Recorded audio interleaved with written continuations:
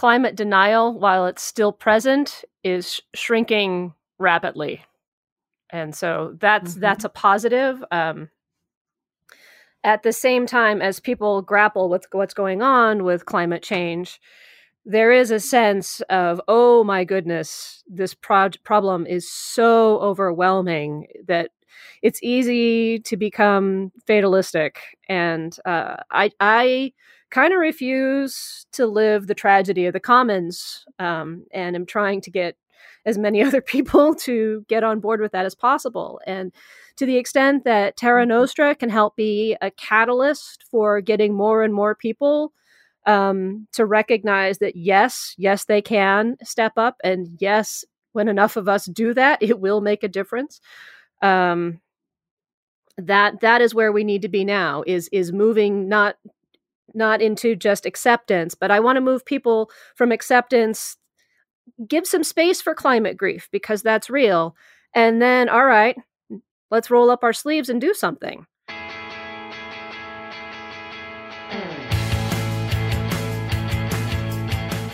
Welcome to And Then Everything Changed, a podcast about the pivotal moments in life and the decisions that define us. I'm your host, Ronit Plank. Today I'm speaking with the creators of Terra Nostra, a multimedia artistic creation to raise awareness about climate change. Susan Lubetkin is an environmental statistician who studies Arctic and climate issues and has been a member of the Lake Union Civic Orchestra since 1995. Welcome, Susan. Hi, Ronit. Lovely to be here. Thanks for being here. And my other guest is Christophe Chignard, a composer, conductor, musicologist, and guitarist. Welcome, Christophe. Thank you. Hello, Ronit. Hello. Thank you for being here. So I'm interested in this relationship you have, in that you are a conductor and a musicologist, Christophe, who has grown very familiar with climate change and science through this project. And Susan, you are a scientist who plays the cello, who's gotten more immersed in music with this project. Is that accurate? Yes. Absolutely. Yes. So when you set out to make this project, what was your overarching goal, Susan? I just had this flash of insight one day, and when I hit 40, and maybe you'll relate to this, I stopped censoring myself quite as much and started trying to let ideas that I would have shut down when I was a little bit younger have some room to breathe. And I had this epiphany and inspiration about a climate change symphony. And before I could shut it down, I wrote this truly nutso email to Christophe and proposed this idea to him for a climate change symphony. He ran with it. And after I sent Christophe the email, I forwarded it to my husband and said, just so you know, we may be off on a grand adventure, and I probably should have talked to you first. But he's been incredibly supportive of the whole thing. So thank God for fabulous husbands. And that was in 2013, That was right? 2013. Yeah, a long time ago now, actually. Feels like forever ago. Doesn't it? I can't believe it. And then, Christophe, were you game for this project right away, or what was your reaction? Oh, yeah. I mean, it was an extraordinary opportunity because I felt very passionate about climate change and any environmental issues since I was a teenager, essentially. And my parents were very proactive in the 70s already.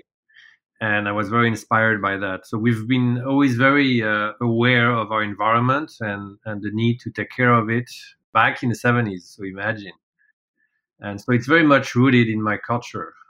And when Susan asked me to write a symphony about climate change, essentially, I was thrilled because it was a way for me to bring my passion for the environment with my skills as a composer. To certainly have an opportunity to bring together that passion of mine with my skills as a musician was extraordinary. So I absolutely said yes instantly and poured every resource and knowledge I had owned over 30 years into the project.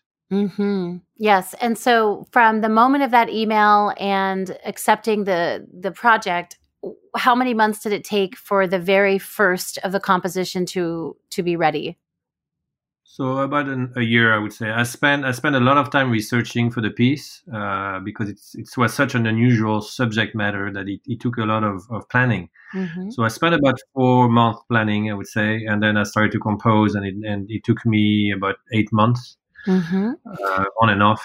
I have other things that I'm doing, but yeah, very steadily, and I was able to deliver the piece at the beginning of 2015. Mm-hmm. When you envisioned the orchestra, when you envisioned this symphony, did you always know that there would be footage running with it? No, not at all. It was very important for me to create a piece that would stand alone, meaning that would not need any external dimension such as visuals in order to tell the story. That was really Mm-hmm. critical, and I worked very hard to have a piece that expresses visually, emotionally everything that I had to share. It's Mm-hmm. only after the piece was finished, we decided on the world premiere performance with the orchestra, and the venue that we picked happened to have a huge screen. And I thought, oh my goodness, what an opportunity! I mean, I'm talking about full movie theater screen, right? And Wow. I thought, wow, it'd be really a lost opportunity not to take advantage of this. So Mm-hmm. let's add some visuals, and I did that in a very amateur way. I mean, I'm not a director by any stretch. So what I Mm-hmm. did is I collected the images, and then I put them together as a film and creating panning and zooming, and in order for this to be as evocative as possible. And we see So that. you did that yourself for the first Yeah, performance? yes, yes, That's a lot of work. I know yes, how much work that is. yes, yeah. But the more I did it, and the more captivating it became, because of course climate change is extremely visual. But the visuals, Mm-hmm. to answer your original question, were not. They came later, and they were really intended to be a one-time Mm-hmm. idea for the premiere. And then, of course, since then, I did some revisions of the piece. The piece was strong, but I knew I could make it even stronger. So I revised the piece, about 30% of it, added some music, a new introduction, a new ending, because, of course, how do you end a piece like this? Very challenging. And that became Terra Nostra 2.0, revised in 2019. And then we raised about $60,000 and did a professional recording of it. And that became absolutely the expression of my vision without compromise. It's an incredible Mm-hmm. recording. So the recording was so strong that we thought, wow, we need a real film. So we hired a video company based in Seattle. And here again, gave them a Mm-hmm. lot of latitude. I mean, of course, they had the original version with the original film as guidelines, but essentially, we told them, okay, here is the new soundtrack. Although I hate to call it a soundtrack, it's Mm-hmm. not a soundtrack really. Here is the new recording. Come up with a film, and they did. I was kind of bookmarking some parts of the symphony that I wanted to perhaps play. So are there parts that you specifically would like to call attention to or have played? Christophe already knows what I'm going to So say there's a here. place that always, well, two spots that have always seemed to have touched the nerve with Susan. Too. One is the drought and fires section. It's based on the pulse that Mm-hmm. feels quite ineluctable, unstoppable, and there's a big build-up that's quite emotional.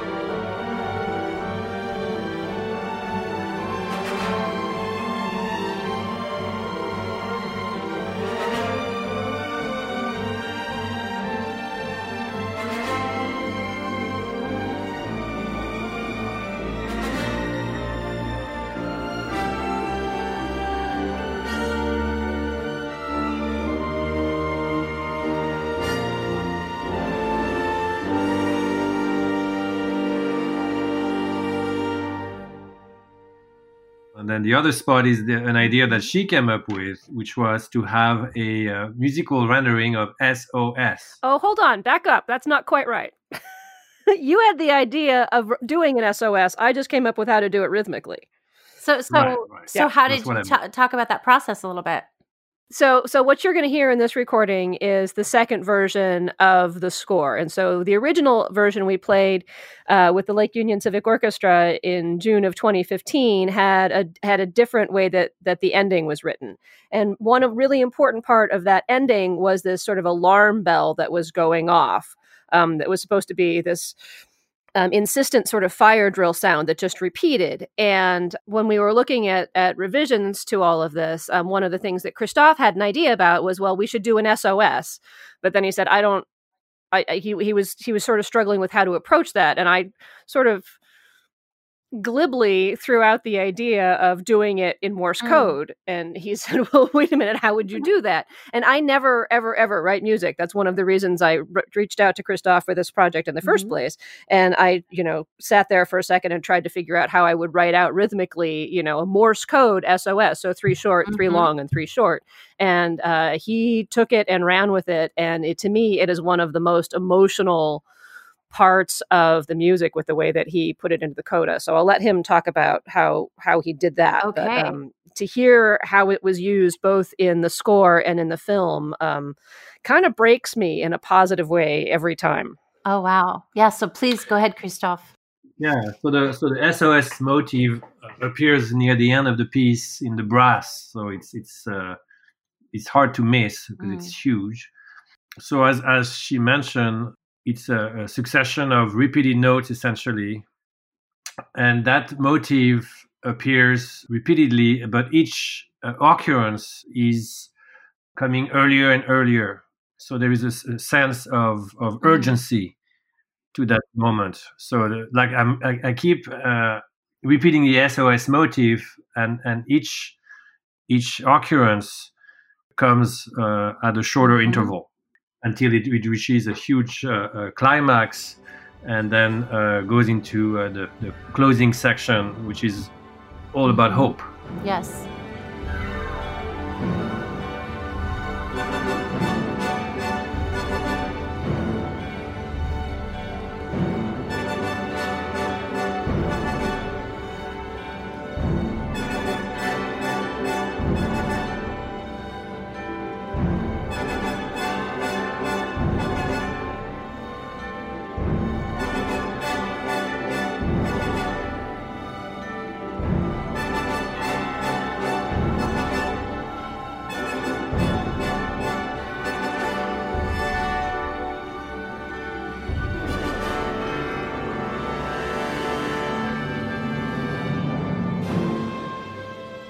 An action leading to that, right? I mean, an SOS is a call to be doing something.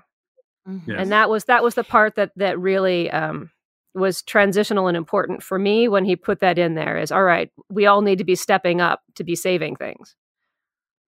Yeah, it's so true. I mean, SOS is not meant to mean we are doomed. It's meant to come and rescue us. That is such an interesting distinction. And I think it really does bear, mentioning. Like it's easy to take for granted the term SOS or the SOS call. But when you think about it in this context, especially, it's vital for the understanding to be that it's a call to help and action can still be taken. That's exactly it. Yeah, it's a very, very proactive message. I mean, in fact, in technical terms, you get an SOS on the sea, and if you're a ship nearby, you have to go. That's even the maritime law. And I'm interested in this idea of when you create a project like this, or when you're sending a message and trying to convey something about an issue that is so dire and can be really overwhelming in some ways. There's this idea, I think, of not having people lose hope. I think there's a balance that has to be struck. And so I'm curious about the tension between delivering the information and the severity of the situation, but also leaving enough window in there for some light to come in for the listener and for people. So was that a difficult balance to strike? Yes. In fact, the first version of the piece, as composed in 2015, had an ending that felt bleak, if not somewhat hopeless.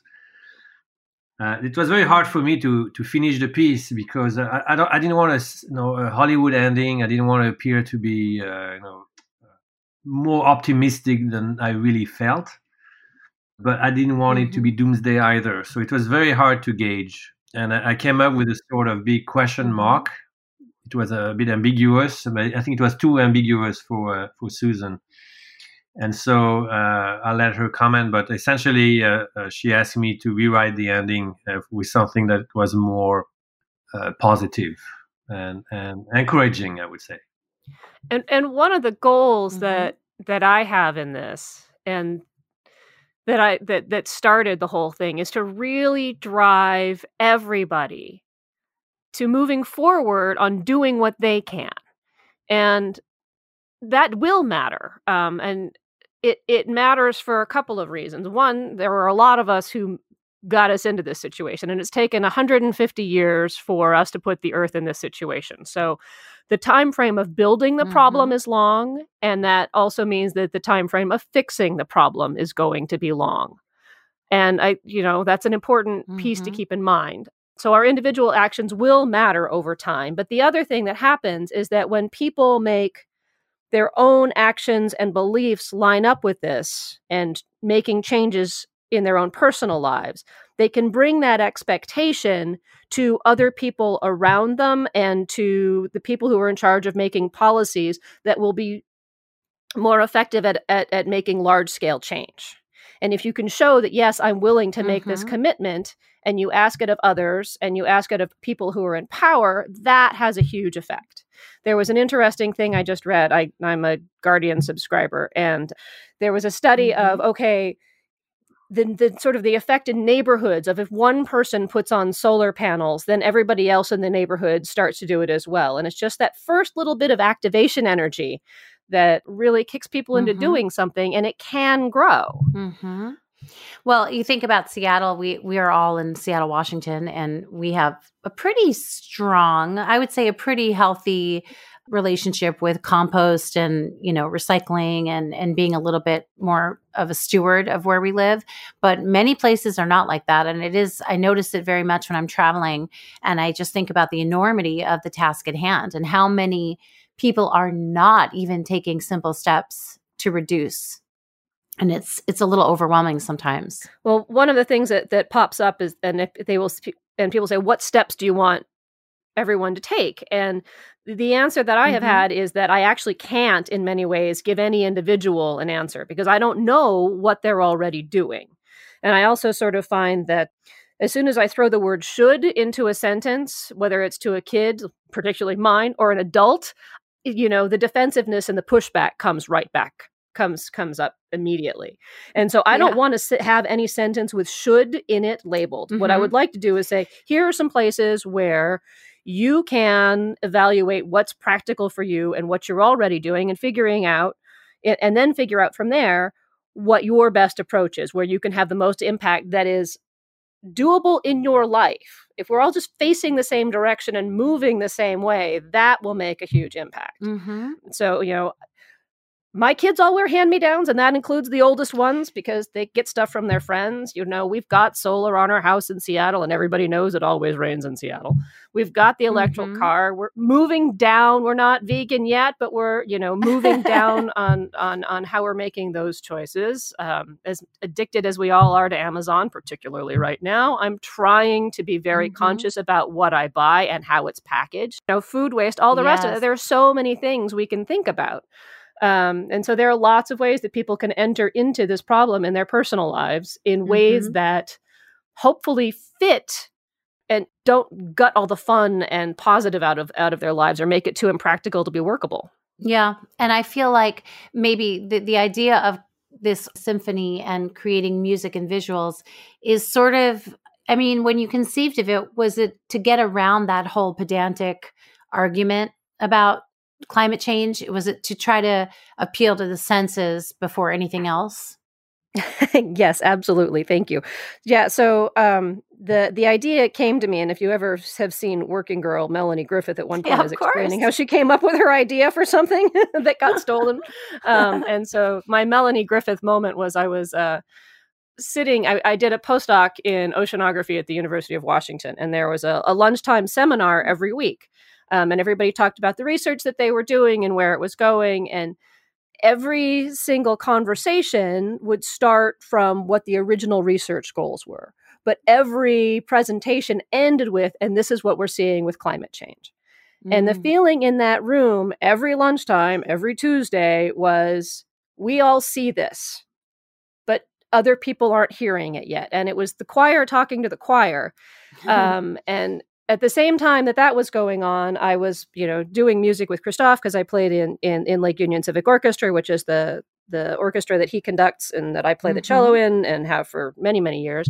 And we've played some of his compositions, and I just had this inspiration that, hold on, graphs and p-values and talking about degrees Celsius change over decades is the wrong way to do this. We need to get to exploring this through emotion and music. And that's when I sent off that totally crazy email to Christophe. And luckily he didn't blow me off. Well, right. And thank goodness for all of us. So when you composed this and you started rehearsing it with the musicians, what kind of reaction did you have from them, Christophe? Like, how was it received, especially knowing what the story of the work was? It was difficult because it's not an easy piece to play. It has a very complex architecture that tries to precisely do justice to the scope, the magnitude of the problem we are tackling. So at first, there were a lot of raised eyebrows, and musicians didn't quite know what to make of this because they were lacking perspective for the big picture. And it literally took 2 months of rehearsing once a week and the performance for finally musicians to go, okay, we get it, and to understand why things were put together as they were. So it was a very, very long process. It wasn't like love at first sight at all. It was mostly skepticism because it was unusual. It's an unusual piece. But what was very, very cool was that when we raised the funds in 2018 to do the professional recording of the new score, we had many, many people in the orchestra step up and support it. In really solid and concrete ways. We did a Kickstarter campaign that, we got over the wire by, just a nose. And it was orchestra people who were in that group of 200 supporters who helped carry us over the line. So, it wasn't initially an easy piece to wrap your head around, but they rose to the occasion. And both in the performance and then when we were carrying it forward, and the professional recording is jaw-dropping. I mean, it is just such a cool piece, the way that it is now. So I'm really excited to be able to share that. And the orchestra, Luco stepped up. And so 5 years ago, really, pretty much was the premiere. So how do you feel now? It's 2020, and you mentioned earlier that during these times, and these times being a pandemic has basically broken out across the world. We're recording this in late March of 2020. So we will be a month later when this airs. But how do you feel about the project, the way you've changed, and this is for both of you now, 5 years later? Yeah. As a creator, the relationship you have with your creation is ambiguous because you're very, very close to it, obviously, for the creative period, and then you share it with the world, and then it's really no longer yours. And most often you move on and you don't really want to deal with it anymore. And this has been the case with my music. Not that I had regrets or thought differently about what I had written. I never regretted a single note I've composed in my career. but you just move on because that's what creative people do. But that's a bit different with Terra Nostra because it's a piece that carries a message that is as pressing as ever. So it stays with me, every day. And I found the piece very enduring because the narrative is relevant. It tells a story that needs to be repeated again and again and again. Humans have a shorter attention span, and we are very focused on the dimensions of our existence, which is, of course, tiny. And I feel like Terra Nostra has reached a level of maturity that is now uncompromising and unapologetic.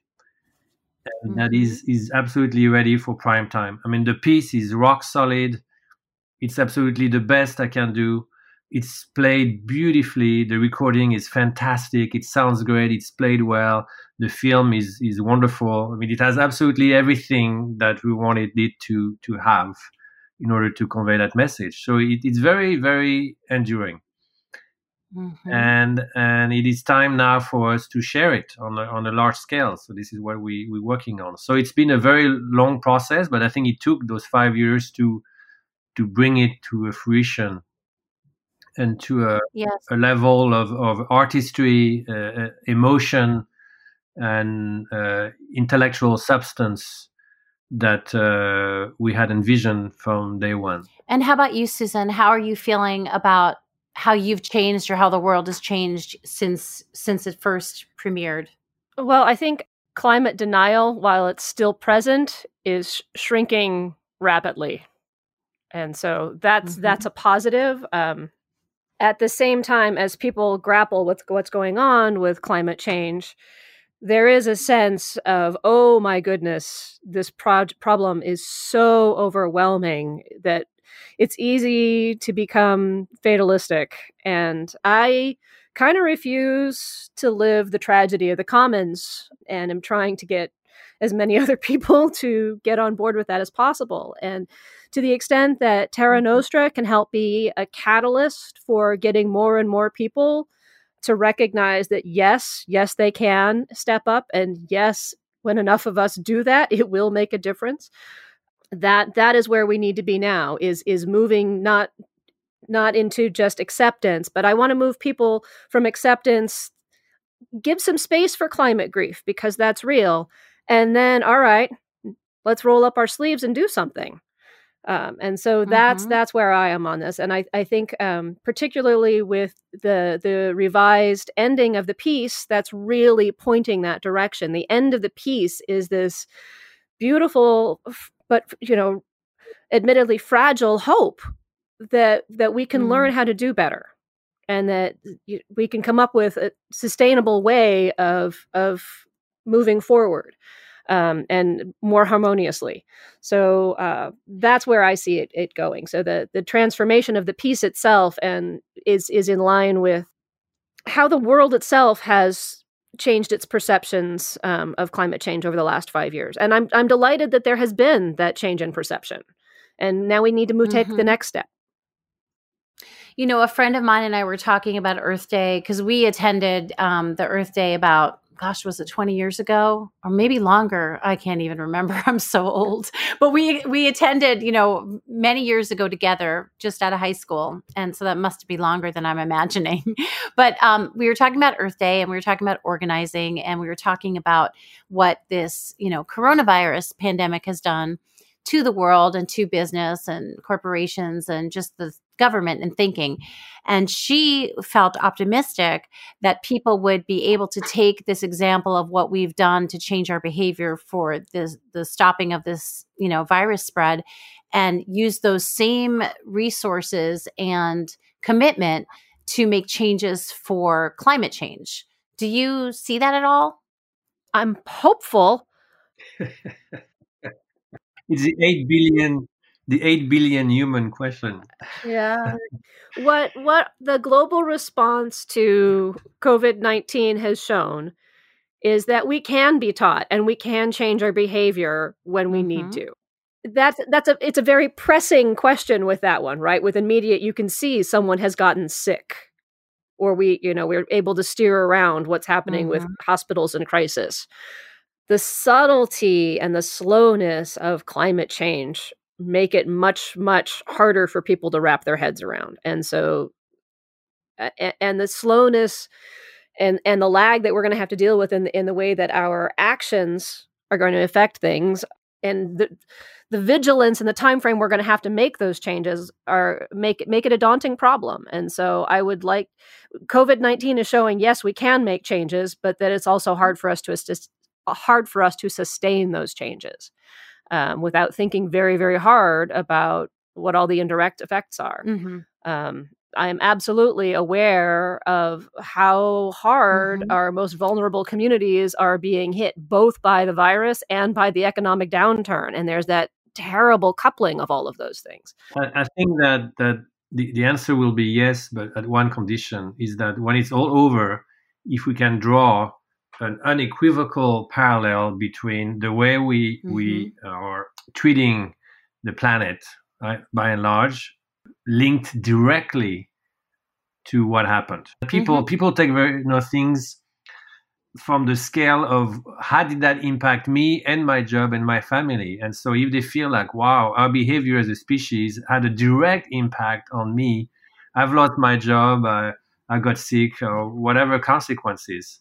If people can feel that suddenly our handling of climate change or lack of thereof has had a direct impact on people's individual lives, then yes, then absolutely yes. Then people might suddenly say, wow, this is not a theory anymore. Not only is it true, but it affected me as an individual. That's the only way people act, is when they feel touched directly. Otherwise, it's a theory. This is why it's so slow moving. This is why it's very hard to make progress. And this is exactly why we decided to act with what we know. So where is Terra Nostra on its journey right now? Where can people watch and listen to this piece? Yes. So I would say, first, Terra Nostra is free. We don't have anything to sell. So that's very, very important. It is free and it is accessible. Very soon, the film will be accessible. So we are, the website is being revised and it's actually ready. And so www.terranostra.org. And by the way, we should mention that Terra Nostra means our Earth. And our should be used, of course, in quotes, because this is not ours, but this is the point of using the title. Yes, it's our Earth, but it's not. And in it, you can listen to the new recording, which is posted on SoundCloud. So you can just click on listen and you can listen to the entire piece. And then the website has lots of information about how the whole project started, the Q&A, feedback from people who have listened, etc., etc. So it's very, very detailed and comprehensive. And then soon we will have the film available on YouTube. I would say, well, when I say soon, I mean probably in the fall. And what's your dream? What would be your ultimate? You checked all the boxes and this accomplished everything you wanted it to accomplish in terms of its availability and its visibility. What is your ultimate goal and dream for this project, both of you? I would say that for the film to become ubiquitous, for some people to watch it and then share it with friends, and essentially, I don't want to use that expression right now, but go viral. Yeah. There's got to be another expression, but go worldwide. But yeah, so again, as I said, we have nothing to sell. It's all accessible. It's all for free. But for people to watch it and say, "Wow, this is really something that I feel my family should watch," so I'm going to send it over and over, and for that to multiply and for it to become a catalyst about climate change that is easy to access, that is easy to understand, easy to react emotionally to, regardless of anything. And what about you, Susan? Would you like to add anything to that? I just would like to amplify a little bit of that. I agree with everything that Christophe said, but I really want people to understand that as much as all of us, I mean, if you're not a tree, you're part of the problem, right? So all of us are, but all of us are also part of the solution. And taking that and moving forward with it and being part of the hope is a big deal to me. That's what I would really like to see, is that sitting with those emotions and then having that help compel people to act. Mm-hmm. And then, through the website, being able to direct people to what kind of actions they can take and to research and kick the tires on the science. I am a scientist. So yes, if you have questions of why did you show, this image here, or, there have always been hurricanes. What do you mean this hurricane is different? That kind of stuff. Yes, please ask those questions. I think that's an important part of the dialogue. And then follow up with, all right, now what? Mm-hmm. And I think we all need to get to that now what and start acting there. Mm-hmm. Do you envision this playing in schools or in music classes or just in science classes too? We would both love that. Absolutely. Yeah. Absolutely. We have done the film in schools mm-hmm. already. Mm-hmm. In about half a dozen schools, and the reaction has been fantastic. Mm-hmm. I mean, kids have been captivated. They've asked lots of questions. We've had a lot of feedback, like, "Oh, I had no idea. I want to show that to my parents." So here again, it was also designed to be accessible to children. That is super important. Yes. And it's not PG-13. I mean, there's nothing really shocking. And that would be inappropriate for children at all, mm-hmm. In the film. So it's age-wise, it's very accessible. So yes, to answer your question, absolutely. And we have experimented all the way from middle school to university. Well, I have to, I haven't chimed in yet. I do find the visuals stunning and the piece moving. And I remember one part, many parts stand out for me, but as an animal lover, the pastoral scene of the deer and then the lamb, there are a couple of lambs there, and then that beauty, and I just knew something terrible was about to happen, and it was the train, the industrialization.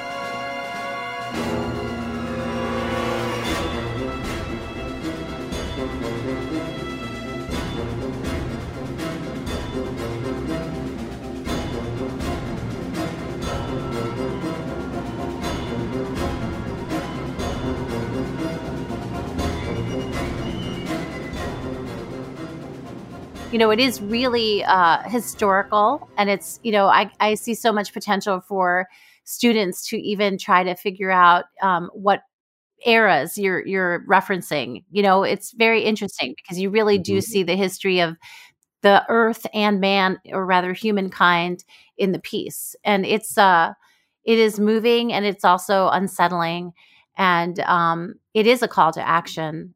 Thank you for sharing this project with me and with my listeners, and for creating it. I know that listeners can find you at your website. So thank you, Christophe, and thank you, Susan, for being here with me today. Thank you, Ronit, and thank you for your interest and what you just said. That's great. It's been an absolute pleasure. I always like talking with you, Ronit. Oh, I do too. Well, thank you so much.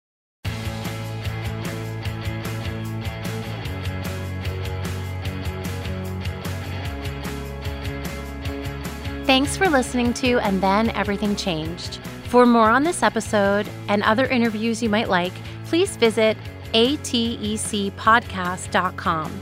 You can also find And Then Everything Changed on Facebook, Twitter, and Instagram. And if you like this podcast, please do share it with your friends and take a minute and rate and review so that others can hear these stories too. Thanks for listening.